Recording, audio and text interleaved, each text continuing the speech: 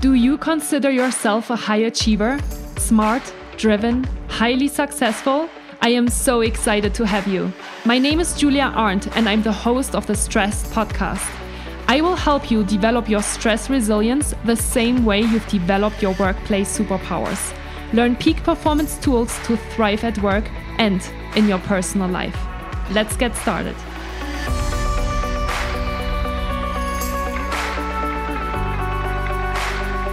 Hi everyone, and good morning here from California. I'm really excited to have my next podcast interview guest here on the show today, and it is Emma Mainu from London. Hi Emma, how are you doing today? Hello, I'm fine, thank you. And I'm really glad to be here. It looks like it's sunny where you are, and it's equally beautiful here in London, which is sometimes a rare thing. So I'm feeling good and I'm enjoying the sunshine. Yeah, it is. The sun that you're seeing right now is actually my lamp that is going on my face because my office is always a little bit dark in the morning, but it is a really beautiful day and it's very blue skies and sunny outside already. So lovely. Yeah. Emma, I'm really excited to have you here today. And before we're jumping into maybe a quick introduction of who you are, I always ask my podcast guests, where are you from, which we already established you're in London, but what have you been up to this morning and this whole day? Because for you, it's already in the evening. Yeah, it's 5 o'clock. So I'm head of mental health at a company called Utopia. We're a culture change business. So we work with businesses to help them to create happier, healthier and more inclusive cultures. And this Monday has been a busy one. I mean, super rewarding with the work that I'm doing, but very busy. And I'm aware of the need, particularly in this moment with some of the work that I'm doing, to take care of my mental health. So today, I've hosted a panel discussion today that was about the impact of exclusion. So my panelists are people that I know really well, who I've worked with before, who are from the Black and Asian communities, and they've been sharing their experiences today of the impact of feeling in the outside group. We've been talking about microaggressions, and just giving the other people that were in the room, the other people that were present, an opportunity to ask questions, but also for the other people of colour in that room that often don't feel like they can speak in their workplace. It was a good opportunity for them to hear other people saying perhaps the things that they've experienced and felt like they weren't able to share. So I hosted a panel discussion, and this week's a really busy one because I'm doing a lot of training at the moment, taking people on journeys. And as much as I don't like to use that word so often, it can feel a bit cliche. There isn't really another word right now, I feel, to describe taking people from one place to another with some difficult points along the way, as a result of recent months where, mental health has become firmly on the agenda in workplaces, and also racism has become higher up on the agenda, which nobody had expected. And I'm reacting to that with the work that I do and the work that my company does. We're kind of right in there. Working with companies to take them on inclusion journeys. Okay, very cool. So with that, tell us a little bit more about who you are and how you started your company. Yeah, so I joined Utopia in January to lead the mental health practice. Utopia is 3 years old. Okay. And basically I joined at a time where I had been working in the mental health space independently for almost 2 years. So my background is marketing, it's media, it's PR, it's creative. And that's kind of where the majority, like almost 20 years of my career have been, reaching senior level. And, throughout my career, it looked like I was living my best life. I would be having great projects, working with great brands, good budgets, big teams, and kind of, in some good kind of leadership roles I've had. But what nobody knew was that behind closed doors, I was living with depression and anxiety for a lot of my life, probably for about 20 years.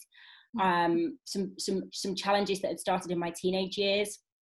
I didn't know how to articulate, or I didn't know what they were at that time, really. I just knew that I felt depressed or anxious, and I would spend 20 years hiding through various means, whether that was work and really throwing myself into projects, and using work both as a place to feel fulfilled and valued, but also as a distraction. And also, you know, my kind of work life has gone hand in hand with the party scene. So I was equally as good at that as I was at my job. And it was really easy to hide what I was going through. But in 2012, a personal situation led to a breakdown. So I had a really debilitating breakdown where I was out of work for a period of time. And it really was a point in my life where it was, you know, it was sink or swim. They were the two options.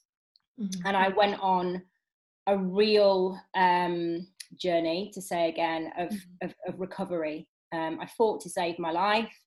And it would be another kind of 7 years before I would share those experiences publicly with anyone, which I did through a blog that I created called Surviving Sundays, because Sundays were the worst day of the week for me at that time. A day where I would feel alone, and perhaps I hadn't been out all weekend, and I know that I had to go to work on Monday and say I was okay when I wasn't. So I started kind of sharing that story a couple of years ago. I created this place where I would release my stories, but then where other people from all over the world would share their stories of their mental health challenges. And it was really important to me that we didn't just think of mental health problems like diagnoses that we might know of. We don't only think that having poor mental health might be a diagnosis of psychosis, because people can have psychosis and lead fulfilling lives. And it's not necessarily just being in bed at rock bottom. There's a spectrum. So I wanted to show those experiences, which I did. And through doing that, I became connected with some of the work that Utopia were doing. I was coming in as a speaker and really going from a side hustle to having an opportunity to make the most rewarding thing I'd ever done. My day-to-day job has been a thing of great fortune. Like, the worst thing that ever happened to me has led to me being in the job that I believe I should always have been in, driving change day to day.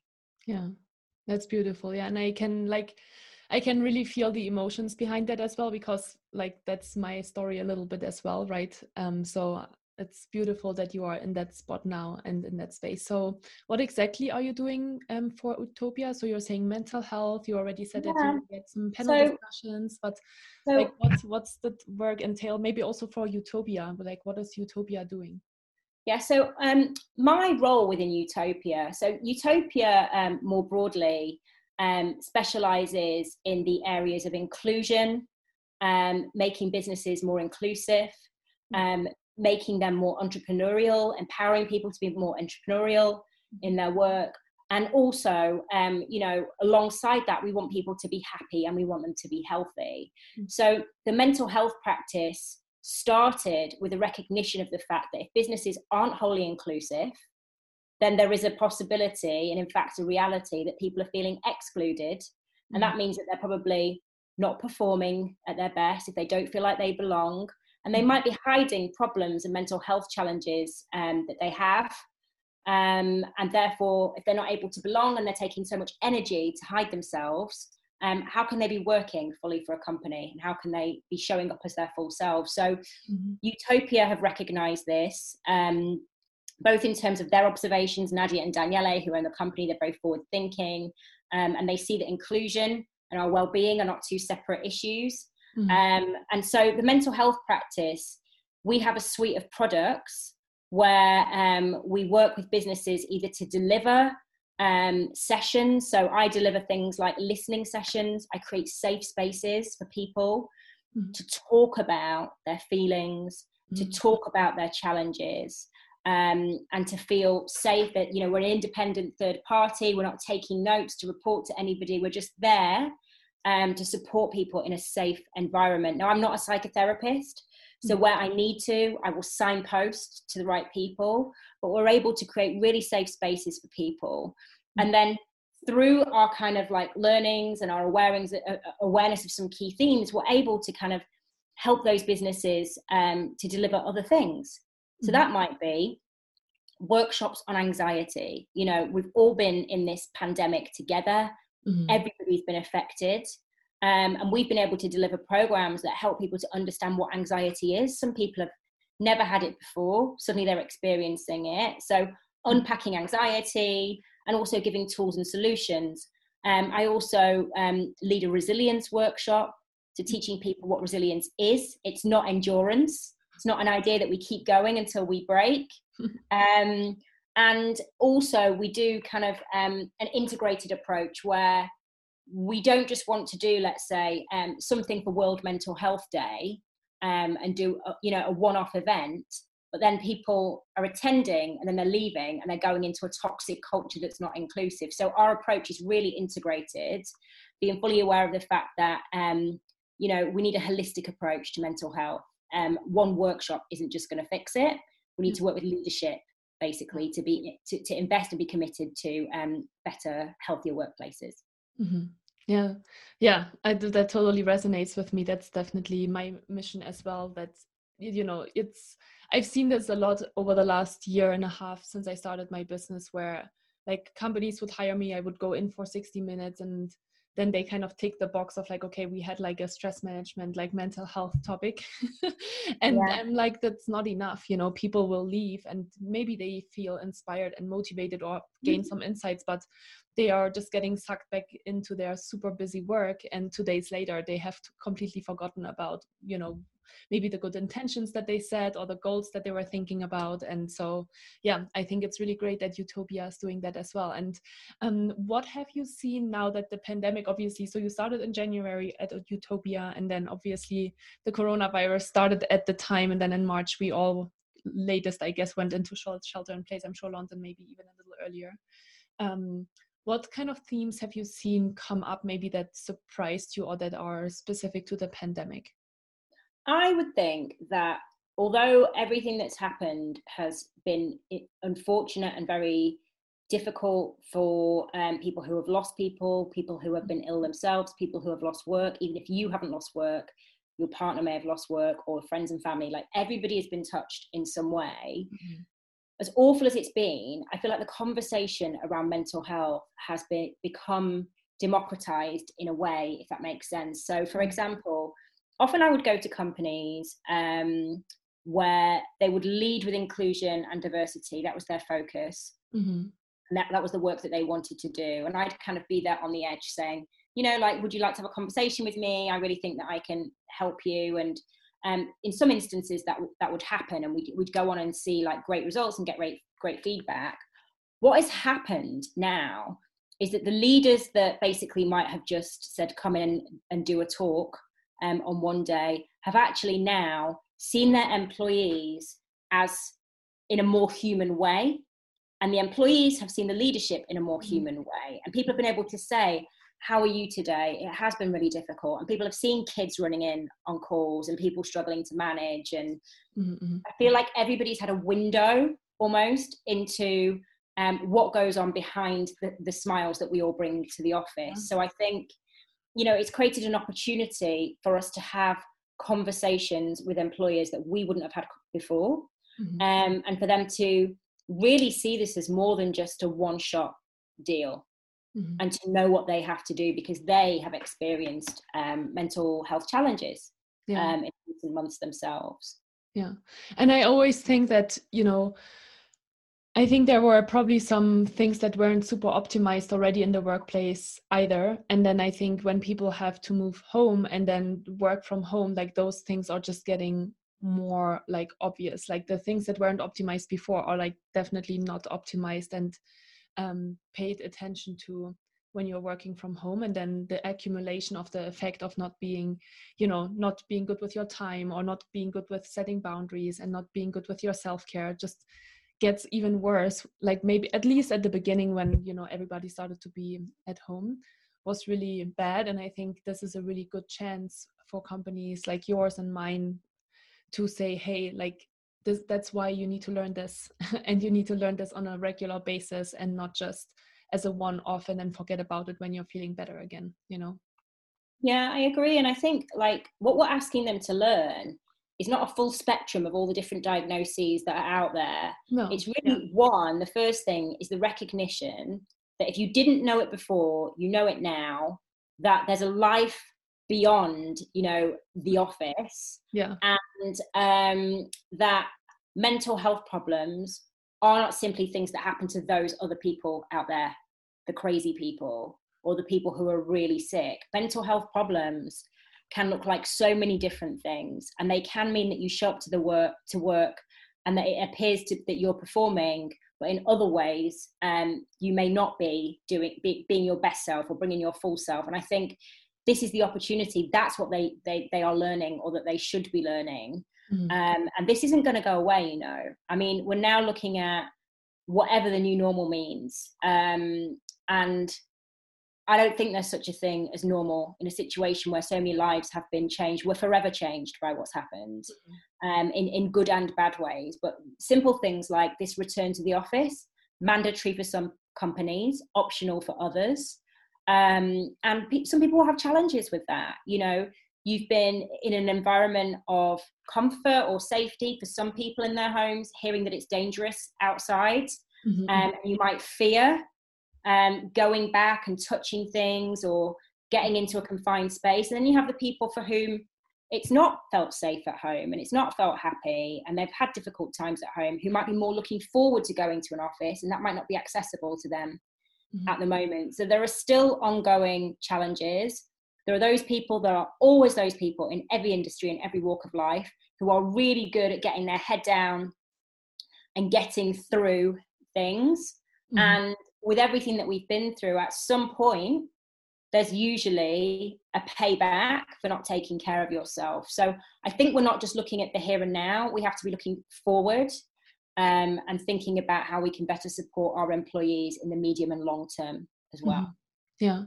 And then do you basically offer like specific programs as well, or like I'm sure you offer programs because you said you offer like additional trainings, but what are like the tools that you give to individuals within the company? So like, you know, let's say people are struggling with the things that you just mentioned, right? Like going back to work or not being able to go back to work, having kids at home or having roommates at home, like all the different things that we've heard about, right, over the last couple of months. What are the tools that you like to share with people in order to help them navigate that? Yeah, so it's really important for us as a company, whether we're doing mental health work or whether we're doing inclusion work, we don't, as much as we want to be partners, and we've been partners with some of the companies that we work with now for like 2 and 3 years, we want people to be able to become self-reliant and have the tools to take care of themselves. That's really important to us. So we do a program called Mental Health Allies, where we give people a half-day training and teaching them how to spot signs of poor mental health so that they can look out for each other. We also do a session called The Awkward Conversation. It's giving people the tips and the confidence really to approach people. Sometimes people feel like they're overstepping by saying, how are you? No, really, how are you?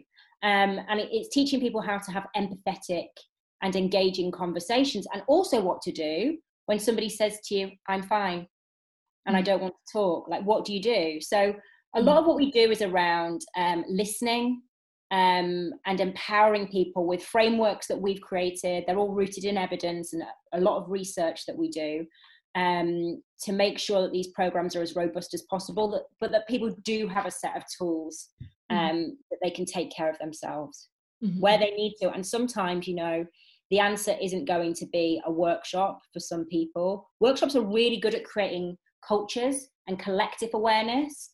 But often people may need therapy, they may need talk therapy, they may need cognitive behavioral therapy, they may need a different style of coaching. And we just open up the conversation so that people feel like they can reach for what they need, and we can pass on them on to recommended partners as well.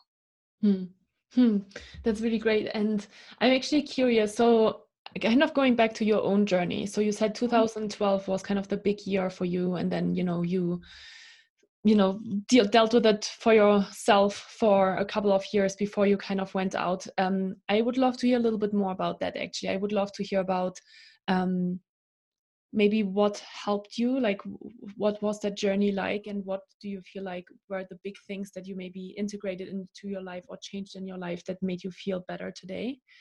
And then I'll ask you another question about surviving Sundays. But yeah, I'm really curious. I mean, I have to be honest, it was a really long journey. You know, I have got a long-term relationship with my therapist, okay? And some people think, I was in therapy for years and years. And I think people think you just go 5 times and it's done. But that's different for everybody. I had a history of traumatic experiences. I had suppressed trauma. I had a lot of stuff that went on with me that became complex and compound trauma because my self-esteem was so low that I was just open and vulnerable to a lot of other things that might happen in terms of toxic relationships or just getting in some bad situations. So a lot happened with me, and it was essential, therefore, that I had a safe place to go to begin unpicking that. Because if I didn't do that, I would either die or I would just keep repeating the same patterns in my life. So in my lowest moment, I ended up connecting with a therapist that had been recommended by a friend. I wasn't looking forward to that conversation. I'd had experiences with therapists in my teenage years that were really bad. I probably had 2 or 3 experiences with therapists that I wasn't in the right place. Perhaps they weren't right for me. And I went to meet my therapist, and one conversation led to hundreds of hours of conversation that saved my life. And just, a therapist is really smart. I think you go there thinking, they're going to start attacking my parents from the moment I walk in, and the guilt and the shame around that, and all these ideas of what therapy is. But a smart therapist knows how to gently get you to open up, and then when to challenge you. And then, so it was a really delicate process initially, and then it became more challenging because you have to face yourself. So I'd say therapy was the biggest part of my recovery. But then what comes with that, you're not just in the room to share, you're there to learn. So then your therapist is saying to you, okay, here's some patterns what I'm seeing. So for me, the main thing was something we call, don't know if you have experienced this, but codependency was like my jam, like not being able to take up space in relationships, apologizing for myself, people pleasing, basically cutting off my own air supply to give it to somebody else. And it caused me a lot of problems in my life. So once your therapist has raised awareness of that, you can just go around that, or you can start to meet that and challenge that. And for me, that was things, the next step of my recovery was laying boundaries down. But before I could even do that, I had to identify what they were. I'd spent so long shrinking and shape-shifting to fit everybody else's view of who I should be that I didn't know, honestly, the things that really mattered to me. So therapy, identifying boundaries, then you've got to lay your boundaries, then you've got to stand by your boundaries because people are going to challenge them. And the people that are really attracted to you, whether that's work, love, friendship, are usually by this point people who have become used to you having no boundaries. They're like, whoa, what's going on? So learning to set boundaries, I still struggle with it. Honestly, saying no is a really hard thing for me, but I'm getting better. And I would say, a lot of what happened to me came off the back of a breakdown. The breakdown happened off the back of a breakup. And my routine, the whole of my life, is to never be single. Always have a partner, because that means you're lovable. And I made a decision to be single at the recommendation of my therapist for 12 months. I was single for 18 months. And I just started to face the things that I feared the most. So I'd say that those were, like, at that time, the 3 things that I did that kind of pulled me out of the darkness. There have been new things in recent time, but at that lowest moment, those were the key things. Yeah, interesting. Thanks so much for sharing that. And so how then came Surviving Sundays into play with this whole story? I think I just felt like, even after my breakdown, when I was getting better and I got a new job and it was in a new company and nobody knew anything of my backstory or where I didn't know one person personally in that company, it was an opportunity to try and put the past behind me. But it was also another opportunity to put another mask on and fake it.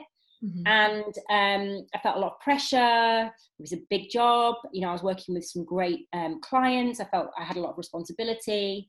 And again, I just was lying, like, for years, just about who I was, either being like the party animal or the girl that dressed well, or like just, over presenting all the time. And it was very, very lonely, and it was exhausting. And, I'd just been writing journals. for years. Since I was a young girl, I was writing journals. But this therapy journey, there was just something in it. I felt myself changing. I could see it. Just my friendships were changing, and I was documenting it. And I think it was 2018. So 6 years from my breakdown. It took me 6 years before I decided to go kind of public with my experiences. But it was something that I felt like I had to do. I was frightened. But 6 years later, I was freelance. I was single, and I was worried that I might not date again, or I might not work again if I went out there and said that I'd had a history of depression and anxiety. But the opposite, became true. But yeah, I wanted to go out there and tell my story, because there's two things I felt in all the years that I had my mental health challenges. One thing was shame. I felt very ashamed of my feelings and just wished I could be like everybody else. And the other thing was loneliness. I felt incredibly alone. I couldn't see anybody around me that looked like me, or felt like I did, that I didn't know, because you don't know. And so the hashtag I always kind of share is "You Are Not Alone." And really it was about just reaching out, just saying, who else feels like I do? So that's where it came from. That's really powerful. And what has the journey of like sharing this publicly taught you? And or maybe I'm curious to hear about like the stories that you then heard from other people as well, because like you already said, right, like there were so many people that reached out and so many people that shared their stories as well. What changed for you then? So the first thing was, when I first shared my story, people I'd known for years reached out to me when I shared my first post, saying, wow, like, people who weren't super close to me could never have imagined how low I had been. And then they went on to share their experiences, or those of their friends, or those of somebody they knew. But the stories that I've shared have been anything from addiction to problem drinking, the kind of drinking that, somebody is a mum and she's struggling with the kids, and then, she starts having a couple of glasses and then it's, it's become a problem. So that kind of thing, through to child loss, grief, anxiety. We're starting to do more now about, this current moment that we're in around the pandemic is one thing, but obviously the murder of George Floyd has brought the experiences of Black people and other people of colour to the fore. And so now I have received some stories recently that are more about that. And I feel like I've always tried to have a wholly inclusive platform, but some people were more reluctant to share their stories, who are more open to doing so now, and I'm happy to share them. Yeah, it's really the power of vulnerability. And how you say, oh, once I opened up, all of a sudden all of these other people opened up and shared things with me that I didn't know about them. And I had a similar experience actually when I went through my burnout in 2018, and I was same thing, right? Like I felt super alone and lonely. I felt guilty almost for taking time out to like take care of myself, because nobody really knew what was going on, and I was worried about the gossip that was going on at work. But then when I came back and I shared my story, I had so many people, including like leaders and managers, that shared their story with me, and it was so powerful, because you're really not alone. And once you open up, you understand that there are so many other people out there that have the same or similar problems. And we are all just human beings and not perfect, not maybe the perfect selves that we sometimes portray to be. Yeah, and I think it's really powerful, but I also am very mindful of this movement that there appears to be at the moment, where it's like everybody needs to speak about their mental health. Everybody should do that. It's not safe for some people for whatever reasons, whether they be cultural, whether they have experienced abuse at the hands of a partner or family member, or it's deep-rooted trauma. We shouldn't be pushing everyone to share their experiences. It might be that their sharing is with a trusted friend or therapist in their own time. And I think that, people like yourself and people like me and other people are happy to share their experiences, and that opens doors to conversation. That's amazing. But I also think we shouldn't underestimate the fact that somebody could be sitting behind their computer, watch or listen to an interview or read an article. And for them, maybe just that day is the first time that they go, there's hope.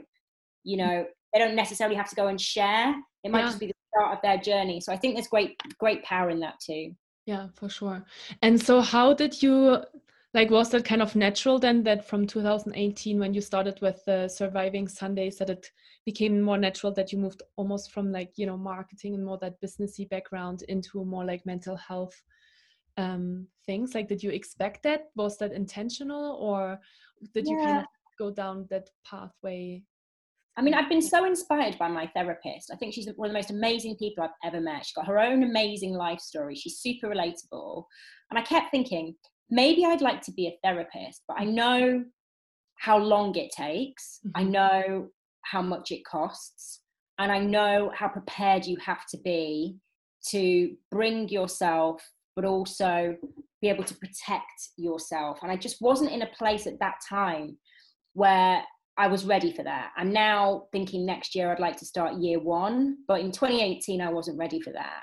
And what I was ready for was, as an extension of telling my story, to go into public workplaces and start to talk about it. And then when I talked about it, you would sit in a room and you would see people nodding their head, you might see a tear.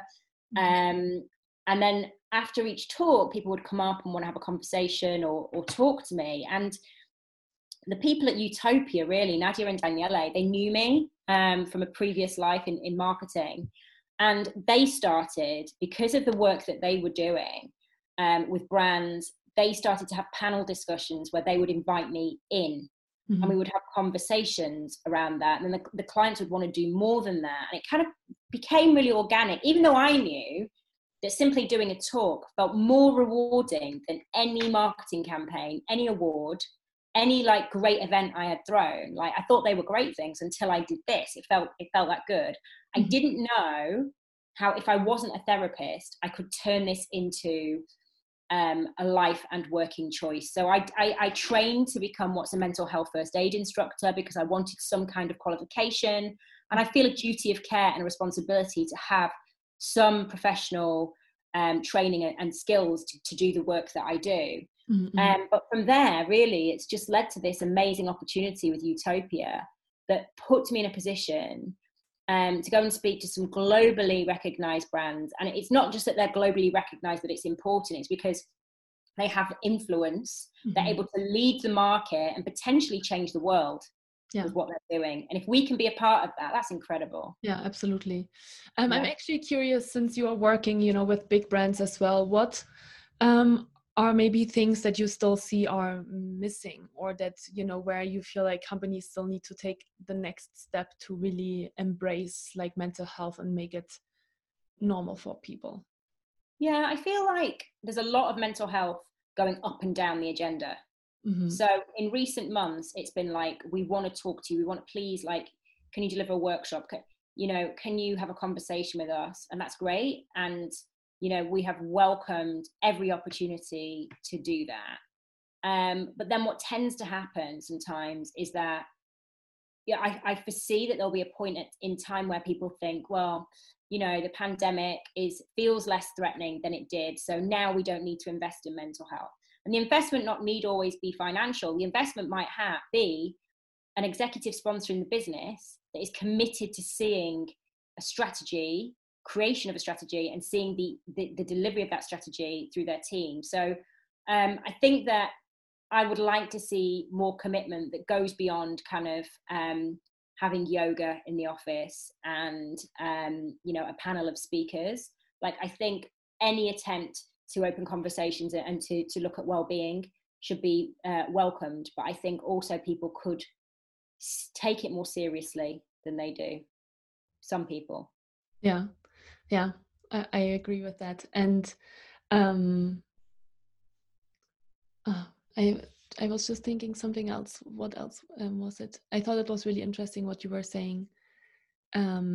That, you know, like, we want to have more culture. Yeah, that's what I wanted to say, actually. So how do you build a new culture like that? Like, what do you teach companies on how to bring this not only into like their regular agenda, but then create culture around? So firstly, you need a strategy. This isn't about tactical ad hoc initiatives that kind of make everybody feel good. If the culture isn't right, if people don't feel like they belong, if people don't feel like they can take the time they need, if people don't feel like they can have the conversations that they want to have, if people are working in an organization where management are not showing any vulnerability and who don't encourage flexibility around things, then any initiative is just going to be like bounce, it's just like water bouncing off something, like it's not going to make an impact. So what were you saying then? You'd asked me. I was starting to talk. That's okay. No, so you said for creating a new culture, the first thing you need is strategy. Yeah, so strategy. So having the creation of a strategy, the commitment to that strategy, it should be led by senior leadership. You always see committees and ambassadors of more junior team members, which is great. But to make a change, you need to have leaders involved in a business if this is to become a part of your culture. Another important thing is also appreciating the nuances of experiences. So recent time has shown us that, the experiences of Black and brown people, and, people have become awake to the fact that we've not only experienced trauma and microaggressions in this moment that everybody's become aware of. I mean, I work with somebody now who experiences microaggressions just getting from his house to the tube. Mm-hmm. So, appreciating the nuances of people's lived experience, and then thinking about when you have a strategy and when you're partnering with people, how do you make those partnerships as inclusive as possible and as intersectional as possible so that they speak to the different communities within your business. And the other thing as well is leadership, being vulnerable, being prepared to be vulnerable. It's very easy to set up an initiative and say, we want people to share mental health stories in our business so that people can learn from people's experiences. And yet, there are people at senior level who are incredibly stressed, who've probably used a coaching service or a therapy service, but they're just not willing to talk about it. So I think having leaders that are equally open to sharing and sitting in the discomfort is really a way to start changing the culture. Yeah, definitely. And I think it's even also the next step. So what now that people have shared this, how as a company can I support them to get better? And I always believe it's not just therapy and coaching or CBT. I think it's also, really starting at the heart of the employee's journey, which is at the beginning of their journey, to teach them tools that, prevent them to actually get there in the first place. And so I'd like to kind of start to wrap up the podcast, and I always have a few questions at the end. And the first question is, for you personally, do you have maybe a routine or a practice that you do now daily that really helps you support your mental health?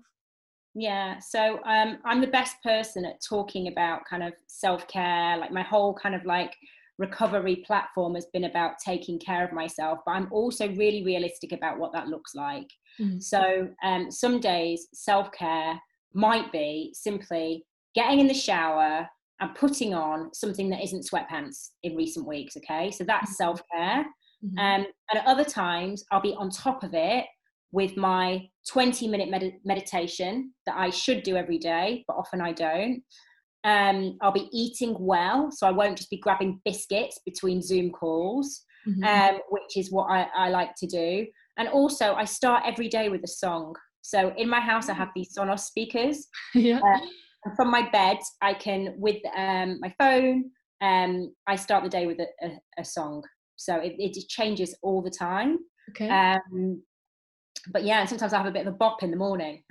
But when it's a really, I like to say all of this, okay, and I like to practice it, I'd say about 70% of the time. Mm-hmm. But during the pandemic, when I myself have been busy, our services have become so busy, the demand for our services has been so busy, sometimes self-care has looked a little different. Mm-hmm. Yeah. Do you remember which song you listened to this morning? It changes all the time. I started so early this morning. There was no song for this morning, except a song inside my heart saying, I can't believe what time it is. But I tend to get on a loop with songs. So one of my favorite morning songs is Womack and Womack, Teardrops. It's like a disco track, which I love. I love that song. Very cool. Yeah. And do you have a book that you feel like changed your life, where you feel like I read this and it like totally opened up myself to something else that I wasn't. Yeah. So I was prepared for this question. I have two here, but I'm going to share the first one. So this is called The Unexpected Joy of Being Sober by Catherine Gray. So I'm now almost, I'm like 19 months not drinking. Wow. And I'd known for some time that drinking was problematic for me. So not an addiction, not clinically or physiologically addicted to alcohol, but it was certainly problematic. So, you know, I definitely wasn't performing at my best. And also I just was like acting in an inauthentic way whenever I went out. And I went through a phase of feeling very lonely. Mm-hmm. And so to seek connection, I would drink too much. Mm-hmm. And that became too often, like too frequent an occurrence. And I just thought, I need to do something about this, but I know it's not a treatment program. I know I'm not there, but I'm somewhere here and I don't want to get here. So what do I do? And I'd hosted a panel discussion with some people who, you know, one person talked about addiction, one person talked about moderation, one person talked about alcohol-free living. And the wheels had started to turn because I love to learn through the experiences of other people. And around that time, somebody told me about this book. Mm-hmm. There were lots of books out there about alcohol. There's one called This Naked Mind, Alcohol Lied to Me, Alcohol Explained. But all of them felt like kind of like text research kind of books. Whereas this book, it was like reading my story from the 90s of the party girl that moved to London. That's who she was. But I moved to London 13 years ago, was on the party scene. And it's kind of funny, like you're reading such honest moments that are honestly awful, but you can laugh about because you've been there. Mm-hmm. And just reading these brilliant experiences of recovery and how she learned to let go of something that's really hard to do because everybody wants to ask you why you don't drink. Mm-hmm. That book for me was like the thing that said, you can do this and give it a go. So yeah, that book has led me on my new change. And then more recently, I read this book, which I think is really good, which is called Ikigai. Mm-hmm. And it's all about finding your purpose. So it's the Japanese secret to a long and happy life. And Ikigai really is about just finding what makes you tick, like what you're good at, what you love, like what makes you get out of bed in the morning. And this book is brilliant. And we're teaching a workshop on Ikigai soon at Utopia. So it's good. So both of those books. Very cool. Awesome. Thank you so much for sharing that. So now the big question is, how can people follow you and how could they potentially also come on, for example, Surviving Sundays if they're interested and feel like they have a story to share? Yeah, so you can contact me at Utopia's Instagram account, which is at We Are Utopians. Mm-hmm. And also if you want to kind of submit a story to Surviving Sundays, it's survivingsundays.com. Okay, very cool. I will put all of the links in the show notes as well. So thank you so much for sharing this. Thank you. This was really interesting and really inspirational and really like I can really connect with your story and with, you know, things that you've mentioned, both from, you know, the work that you're doing today and where you're coming from. But I think it's always so powerful to hear it from other people, right? And to have similar stories and show the world that we're not alone in this. So thank you so much for sharing yours. And I'm really excited to see where Utopia is taking its work next as well, because it's incredibly important. And I'm super, super excited that there are companies out there now that really focus on this and help companies go through this change together. And thank you for having me and opening up this really important conversation around mental health. I appreciate it. Thank you. Yeah, my pleasure. Thank you, Anna.